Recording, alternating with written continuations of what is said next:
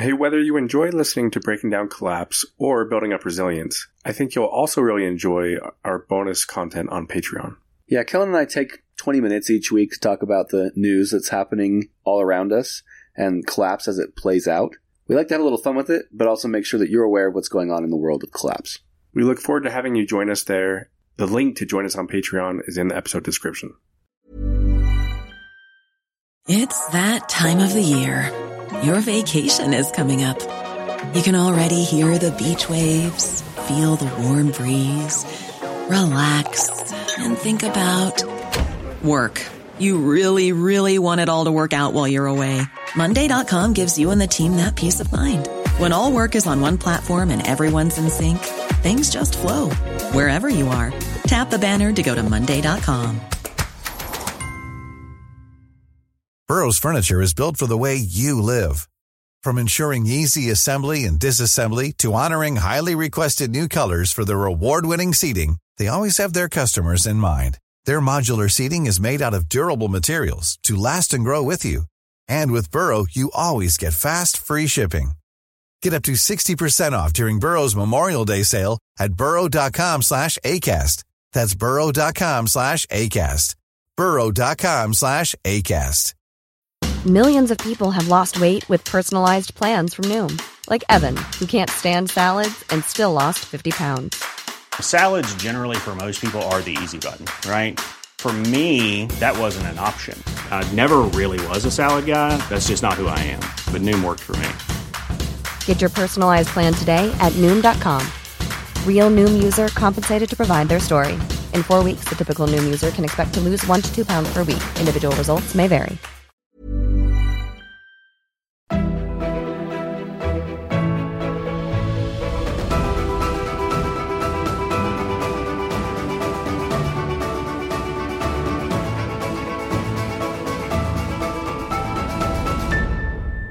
So if you'll remember, several episodes ago, we highlighted a review on the podcast of someone that went by the name of Fist of Midgets. And we made a promise that if anyone could come up with a better username than that and leave us a review that we'd highlighted on the podcast. And I'll tell you what, I think somebody pulled through. We got a new review this last week titled Great Podcast, and the username is Fist of Normal-Sized Humans. I think this person must understand our type of humor because we laughed pretty hard when we saw that. So I'm going to read it. It says, definitely worth checking out. These guys are doing a great job putting this information out. Some other reviews have said the guys are biased to the left, and I don't really see that at all. They do a great job getting into the macro and micro of Collapse in its various forms. I have always found Collapse to be extremely interesting and have learned quite a bit more from these episodes. One thing that really stood out to me was how throughout many of the episodes they both bring up that it isn't a happy subject. And it's not something that everyone can handle, or that people will handle this information in different ways, and to keep that in mind when you discuss the topic. Keep up the great work, guys. It's appreciated. And we appreciate you, Fist of Normal-Sized Humans. And, you know, we really do try and keep it neutral when it comes to, like, our political thoughts. But that is a really hard thing to do in topics like this. And, you know, we never want to turn anyone off to the conversation because they might get the feeling that we lean one way or the other, or that we're on the left or on the right. It's kind of funny because the truth is I don't actually really know where I'm at. For, like, transparency, you know, I grew up very conservative in a conservative family. And now I'm trying to navigate and figure out where I'm at. But it doesn't matter. You know, Collapse, as we've talked about it, is going to happen. And as we're working through these topics, and if some political thoughts come out and it puts us on the left or the right, we hope that that doesn't turn anyone off to this. I know I'm always up for civil discourse and debate. I like hearing all sides of a story, and I hope that as the listeners, you're okay hearing our points of view as well. Yeah, it's funny. I think we've been accused of leaning too heavily to the right by some and accused of leaning too heavily to the left by others. And it seems like there's something almost ironic in the fact that we have talked at length about the problems associated with political polarization. Right from episode 1, you introduced Collapse to me by saying that it is difficult to share with others and that a lot of people have expressed frustration in trying to bring it up with their family or friends. And so you would think that anyone who is Collapse aware would, based on their experience, want to be the most tolerant of other opinions and the most understanding and open-minded and willing to listen if somebody disagrees with them. So if anything I say, or I guess if anything you say, Corey, doesn't align with the political opinions of somebody out there, hopefully that doesn't detract from the content we're trying to provide. Anyways, that was one little line in the review, and we kind of went off on a tangent there.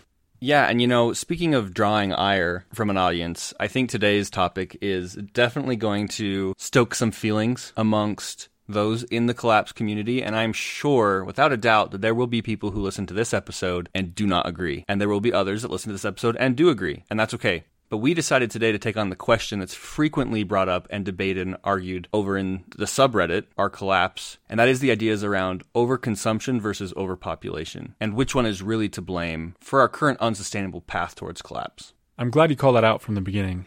I've got a lot of thoughts on this topic. And with past episodes, you introduced me to collapse, and since then, there's been some episodes that I do the bulk of the research, others where you do the bulk of the research, Corey. But this is a discussion that you saw a lot of people diving into on the subreddit, and I didn't really know anything about. And so I've tried to do a lot of research on the topic. And the aim here isn't to say which side is the winner, or even necessarily which side we agree most with. Frankly, I think it's silly that there's even a debate about it, and we can talk more about that. But diving in, according to IMDb, the highest grossing blockbuster film of all time is Avengers Endgame. And the whole Marvel universe, I've seen all the movies. I don't know a lot of detail or a lot of backstory. I've never gotten that deep into it. But you don't have to know that much about all the characters to know that the basis of the storyline is that there is a villain named Thanos, and he wants to collect these gemstones that give him all power so that he can reduce the population by 50% across the universe in order to save all living things in the universe, right? He wants to wipe out half of all living things because we're running out of resources. So I think the most compelling villains in any story are the ones that actually make some valid points. And so I want to pause there and ask you, Corey, what is your take on Thanos' approach?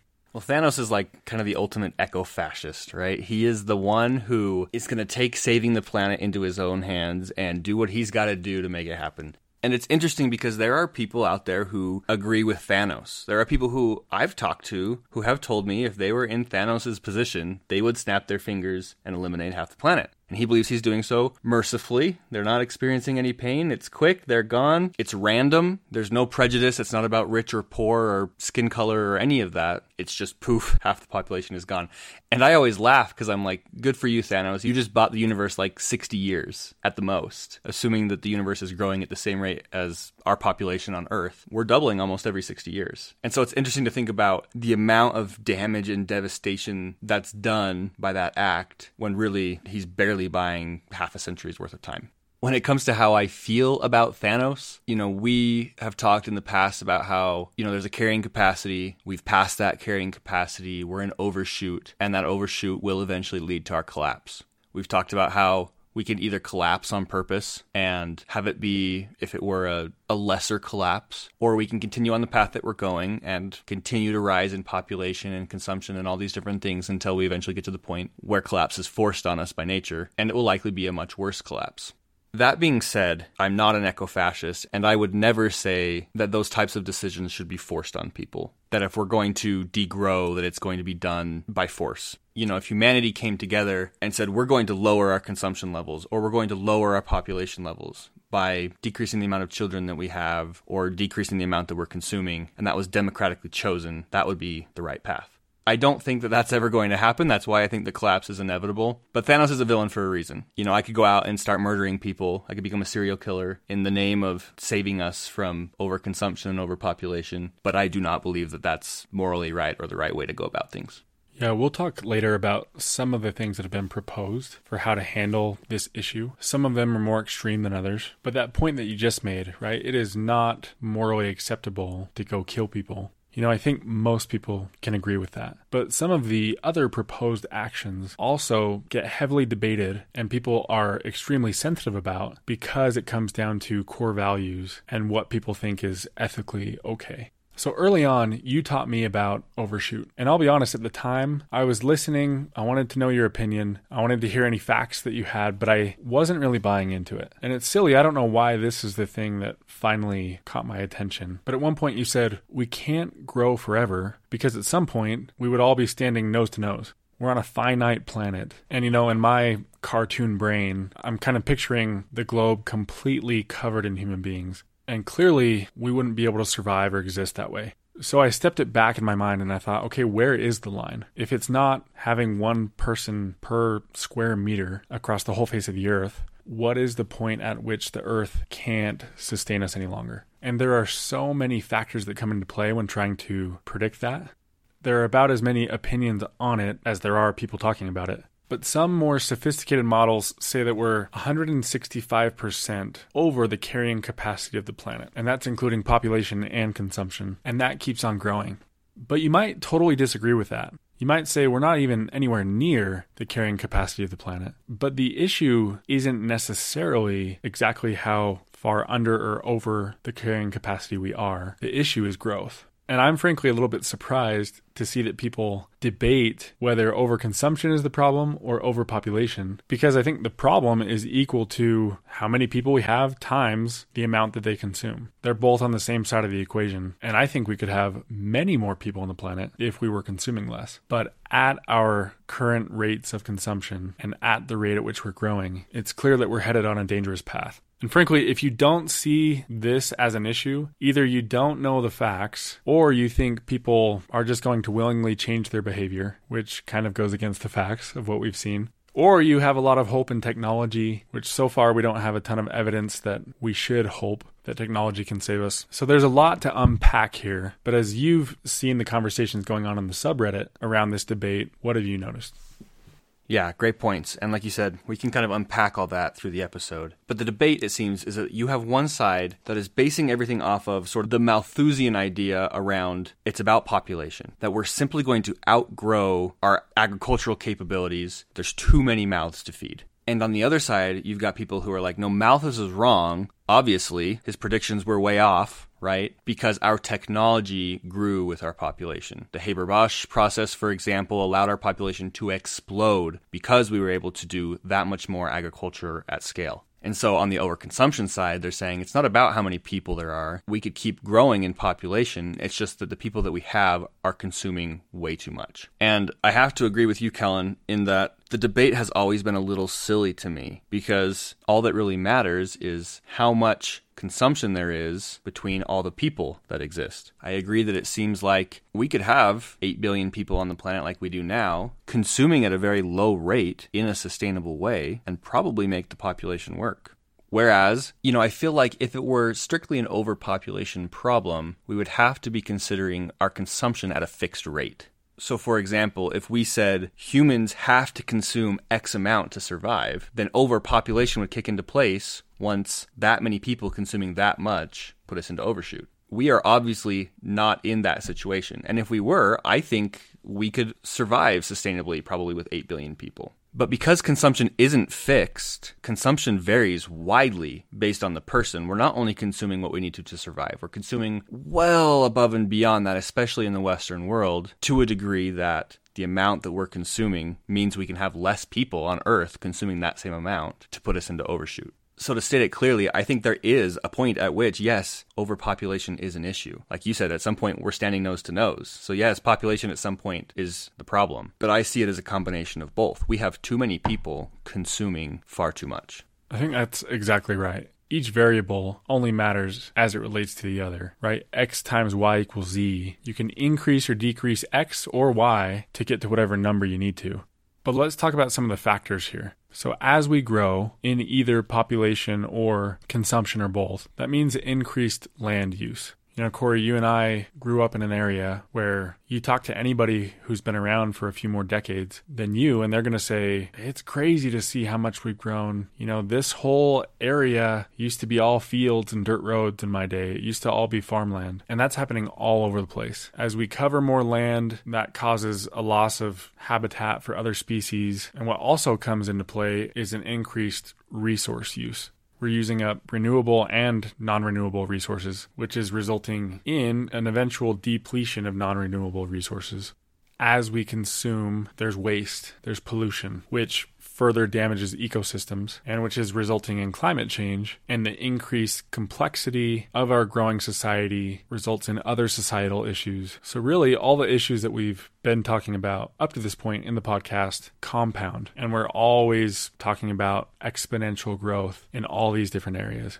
So there's a formula that was developed in 1970. Maybe you've heard of it. It's called IPAT or IPAT. Apparently, it came out of a debate between a handful of individuals. Most people attribute it to Paul Ehrlich, who wrote a really influential book called The Population Bomb. Anyways, IPAT comes from the formula I equals P times A times T, which is influence or impact equals population times affluence times technology. The first part of that, population times affluence, is a lot of what we're already talking about. How many people there are, how much they're consuming. He throws in the third factor, technology, which is interesting because many of the technologies that have been developed are the technologies that have allowed us to grow so rapidly. You think about modern medicine, modern agriculture, the technologies that allow us to use energy at a much higher rate. And so they cause a lot of growth in population, and many of them also result in a lot of pollution or the use of resources. And yet there are some technologies that reduce certain environmental impacts. And so I like that he throws that in there, because going back to our previous conversations on overshoot, once you kind of overshoot the capacity of a certain area, you can move to another area, or you can develop certain technologies, right? Which comes back to why people think technology will save us. Yeah, so just to clarify that, we talked in a previous episode about how way back when, hunters and gatherers, there was a certain amount of people that could live on any given amount of land, let's say per acre. And that number was relatively low because they were foraging natural growth, they were hunting animals sustainably. But once agriculture came about and they could start growing much more food in a much smaller area, that increased the carrying capacity of that same acre of land. And now, globalization, transportation technologies, oil, all these other technologies that we've dramatically increased the number of people that can live in an area. Yeah, thanks for clarifying that. That formula is all about our influence or our impact on the larger ecosystem and the environment. And I think we fail to realize just what an insane impact some things have. So one example, the construction of a car has the following environmental impacts. 605,664 gallons of water for parts and tires. 682 pounds of pollution at a mine for the lead battery. And 2,178 pounds of discharge into water supply for the 22 pounds of copper contained in the car. And that's just the construction of a car, let alone the actual use of the car. And supposedly around 200,000 cars are made every single day.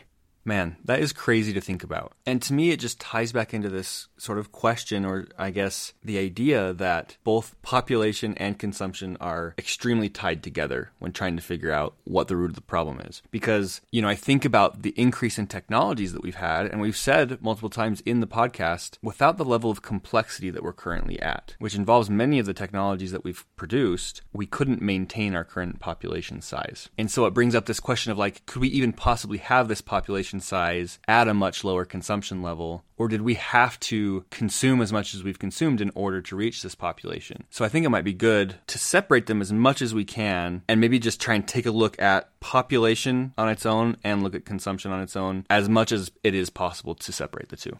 Yeah, I like that. So let's talk about population then. If you look at a historical graph of the population of humans on the planet, it took hundreds of thousands of years to get to 1 billion people. And then from there, you see the line on the graph just basically go straight up. So it's estimated that we hit 1 billion people in the world in the year 1804. 123 years later, that's when we hit 2 billion people. And then it only took 33 more years to hit 3 billion people in 1960. And then in the last 60 years, we've increased by almost 5 billion people. So the interesting thing about that is that our growth rate has declined. We're not growing at as fast of a pace. Yeah, I know in the 1960s when it was at its highest, it peaked at around 2% growth rate, which would have meant we were doubling around every 30 years. And now it's almost half that at 1.05%, which last year it was 1.08. The year before that it was 1.1. So it's a pretty steady decrease in the annual rate of growth.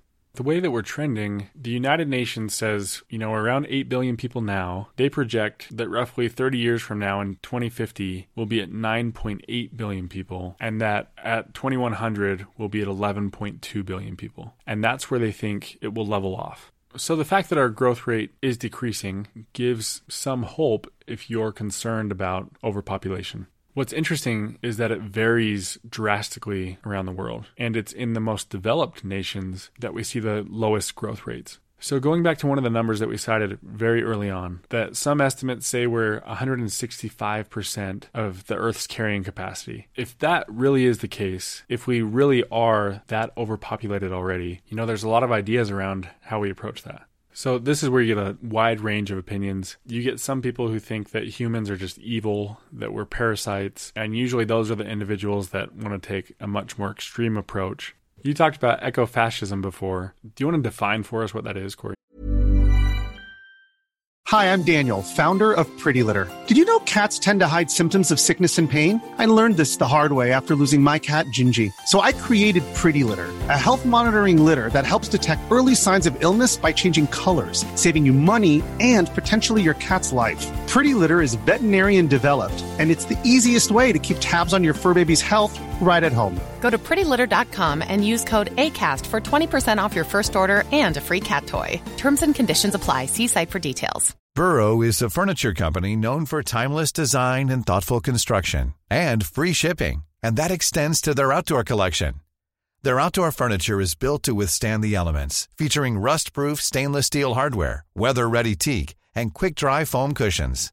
For Memorial Day, get 15% off your Burrow purchase at burrow.com/ACAST, and up to 25% off outdoor. That's up to 25% off outdoor furniture at burrow.com/ACAST. Sure. And I'm sure some people will criticize me for saying ecofascism. They'll probably say it's ecofascism. I've been criticized for how I say many things on the podcast, and that's okay. But ecofascism is basically a dictatorial government, or an ecofascist would be a dictatorial type person that would force people to make changes, basically sacrificing in order for the greater good of humanity and our ecosystems to survive. Yeah, and some of those individuals feel like war is a really good thing because it kills a lot of people. Famine, disease, they feel like that's what we need more of. Some individuals have proposed that we stop vaccinating so that more people can die naturally of disease. Some advocate for us reducing the food supply, which seems harsh, but one interesting fact that I found is that more people die every year as a result of obesity than people that die as a result of starvation. So I think those that advocate for that are just saying we should reduce the amount of food supply in places that have an abundance of food. So that kind of crosses the line, right? Because now we're talking about consumption. But the most extreme individuals will say across the board, we should make sure there's less food so that more people die of starvation. On a less extreme level, they advocate for just more education and making birth control more readily available. We talked about how the most developed nations have the lowest growth rates, and in a lot of ways you can point back to education and the availability of birth control. Yeah, and that makes sense. Basically, there's two ways that you can reduce a population. You can either increase the death rate or decrease the birth rate. And so increasing the death rate would be by killing people off, or just making people on average not live as long, which is the opposite of what we've been doing up to this point. Many technologies that we've created have been around increasing our medical capabilities so that people can live longer. And many technologies that we see today continue to be to try and allow people to live longer and longer. And on the other end, we see that birth rates are decreasing. People are having less children. And part of that may be that there's been an increase in birth control options in places that there previously wasn't. And I'm sure that a part of it is also a lot of people in the antinatalism crowd who have chosen to not have children based on their views of what the future holds. Yeah, let's talk for just a minute about antinatalism, because it's a term that I had never heard until I started learning about collapse. I'll just read the definition. It's a philosophical position that assigns a negative value to birth. Antinatalists argue that humans should abstain from procreation because it is morally wrong. And I am by no means an antinatalist. I have kids. And, maybe you just call it my way of justifying, but I don't see it as morally wrong. However, I can see where people are coming from. Every person who comes into the world has a significant impact on the environment, which means they contribute to other species dying. And with our trend toward more and more climate change, you could argue that each person who comes into the world is contributing to the suffering of future generations and the collapse of society. I know with the current state of the world and all of the problems that exist already, others simply feel like it's not kind or not ethical to bring a child into the world knowing that they are going to suffer a lot of the consequences that we've talked about. Again, that's not my personal viewpoint, but I can understand their perspective.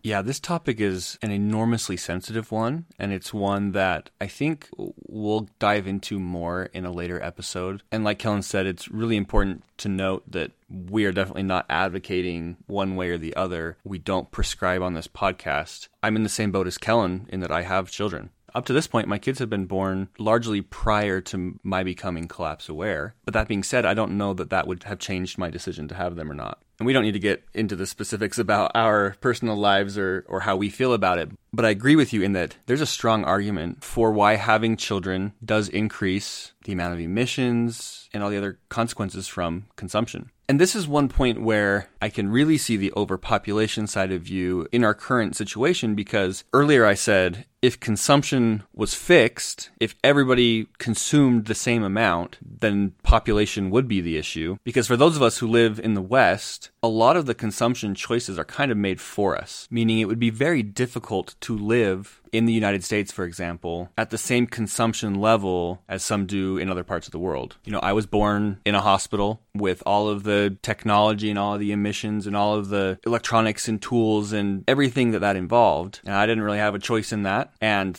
you know, now my life, I drive a car, I use a computer, I shop at the grocery store, I use air conditioning, heat in the winter. And while those things all work to make me more comfortable, I also don't have a river nearby that I could go take a bucket to drink out of. So I guess what I'm saying there is that my amount of consumption could only really decrease so much. And so therefore, I get the idea that having more children, especially in the Western world, is going to create a certain level of consumption. And with the amount of people that we have in the West consuming at the rates that they're consuming, even if it was at the minimum amount, still seems like it would be an awful lot of consumption and may still result in overshoot. I'm glad you bring that up, and I think it's a great segue into talking more specifically about consumption.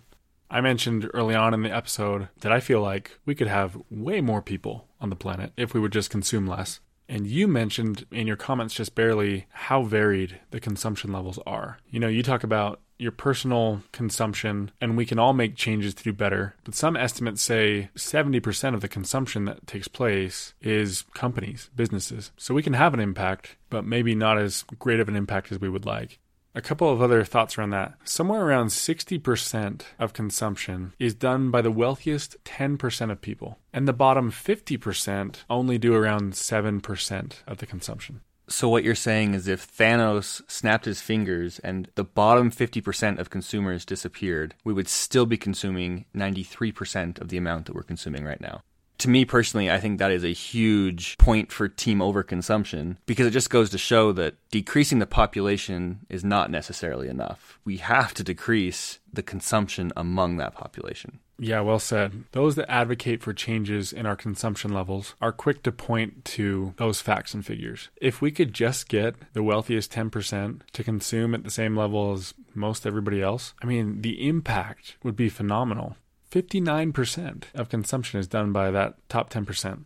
Some of the other approaches that have been suggested, you know, on the soft end of things, it's just educate people more. And that's kind of what we're trying to do. And I think the more the merrier in that regard. The more we can make people aware, the more likely it is that they'll change their behavior. I personally think we have to be careful in the way that we approach it. In an effort to try to promote change, I think sometimes it is pushed so hard that it comes across as, you know, humans are evil. It comes across really heavy-handed, and I think that pushes people away. I think they instantly discredit what's being said.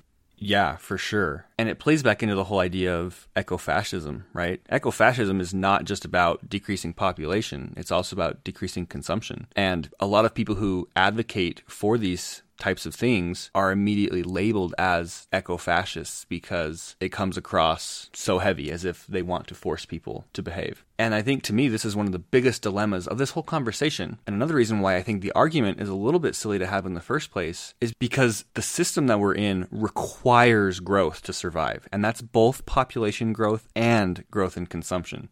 Our economy doesn't survive if our population decreases. And that's something that has actually been a legitimate worry and that a lot of economists talk about is our birth rates are decreasing. We don't have enough people to continue in the labor force. We don't have enough people, most importantly, to take on the debt of previous generations. If there aren't enough people to take on the debt, the system implodes. Same thing with consumption. If we're not having people taking on more debt, and by taking on more debt, they're spending more money on more things or producing more by starting businesses and taking on debt to do that, then again, the system implodes. And if you're confused about what I'm talking about when I bring up those two items, we talked about it in episode 6, in which we described the needs for the system to continually grow in order to survive. So overpopulation, overconsumption, either way, I don't think the powers that be would ever let us go down a path where we would decrease one or the other.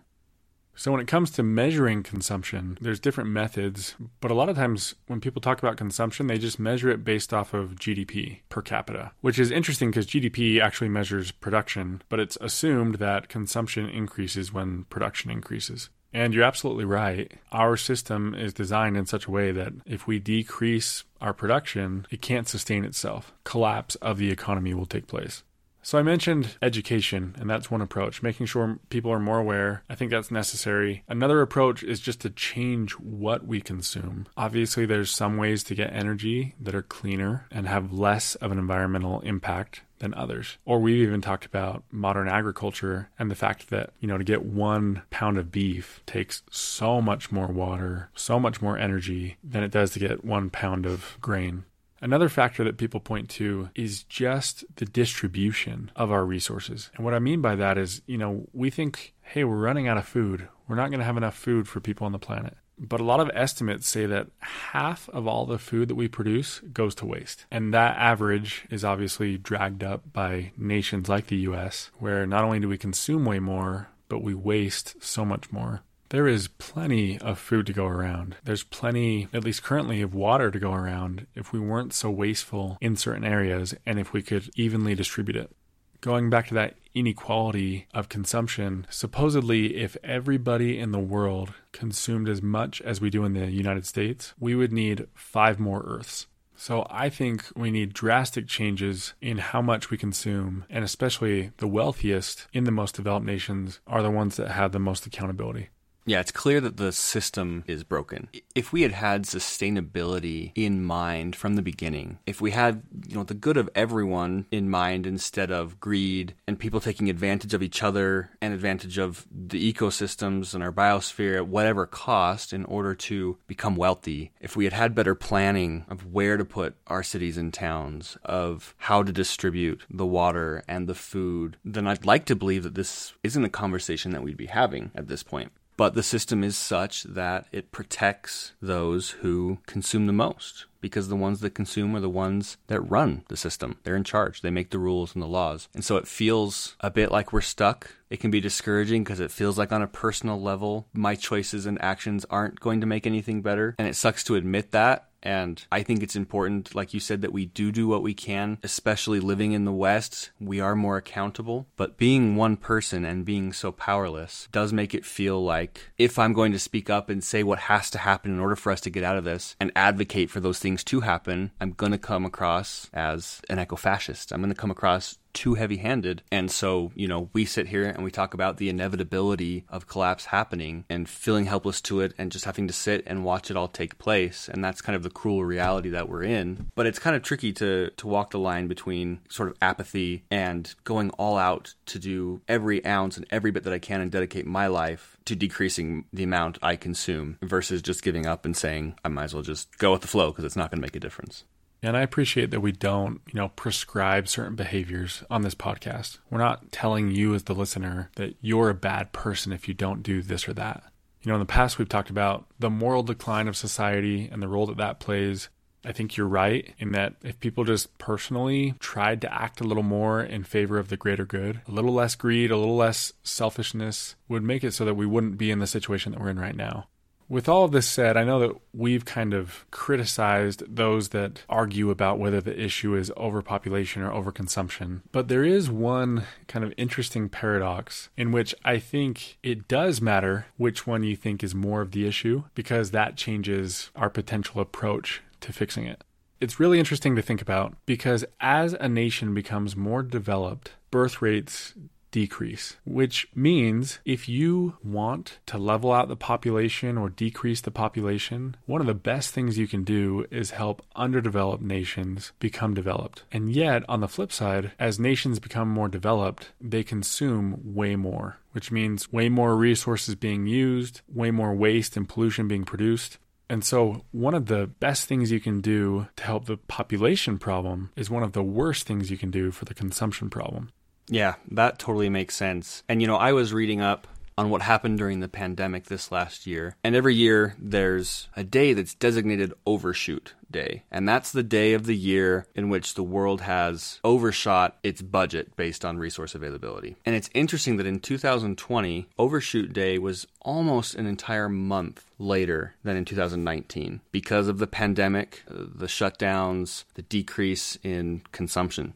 The population didn't decrease by much. There was an extra couple million people that died, more than usual years. But what really changed was the amount that those people consumed during that year. And that's what drove Overshoot Day back by a month. You talk about morals and what's ethical. And to me, it seems like, and obviously the Thanos idea is not ethical, increasing death rates by taking food away from people, by restricting access to medicines, those types of things are also not ethical. What is ethical, to me, is decreasing the amount of consumption done by that top 10% or that top 20 or top 50%. To me, it doesn't seem unethical to say, stop flying in planes so much, right? Or to somebody who lives in a 15,000 square foot mansion to downgrade to a modest 3,000 or 4,000 square feet. Like, that doesn't seem unethical to request that. Based on where we're at right now, when it comes to population and consumption, the ethical thing to do is for us to decrease our consumption. People can still live comfortably living with a tenth of what they have or a hundredth of what they have, especially when we're talking about the ultra rich. So to kind of wrap it up, I feel like it's definitely an interesting conversation. I don't feel like it's one that's worth arguing over. I don't think it's one that's worth really focusing on when it comes to the semantics of it all. I think we can all agree we are overconsuming. I think that we could all hopefully agree that advocating for increasing the death rate is unethical. We kind of came into this conversation saying that we weren't going to state our opinions too strongly. Hopefully we've been able to cover both sides of the issue, and clearly we have stated some of our opinions, and I think everything that you just said is valid. I think there are people that would disagree with you, and I think their arguments are valid as well. Because again, it just comes back to the fact that whether you see this part of it as the issue or this other part of it as the issue, clearly there is an issue.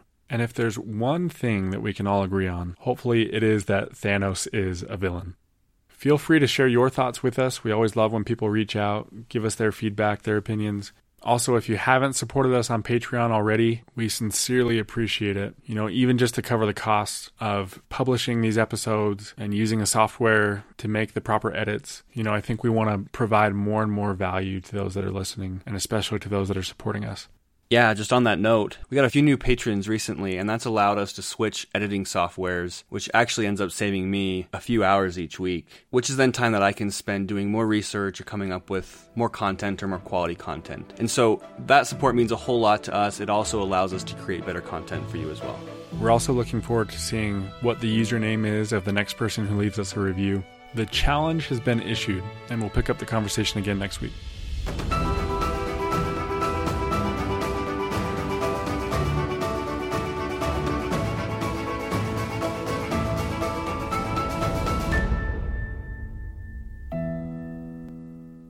Yeah, I like that. So let's talk about population then.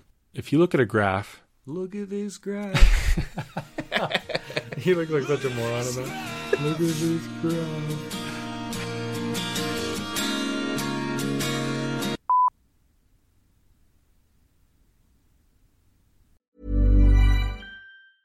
Planning for your next trip?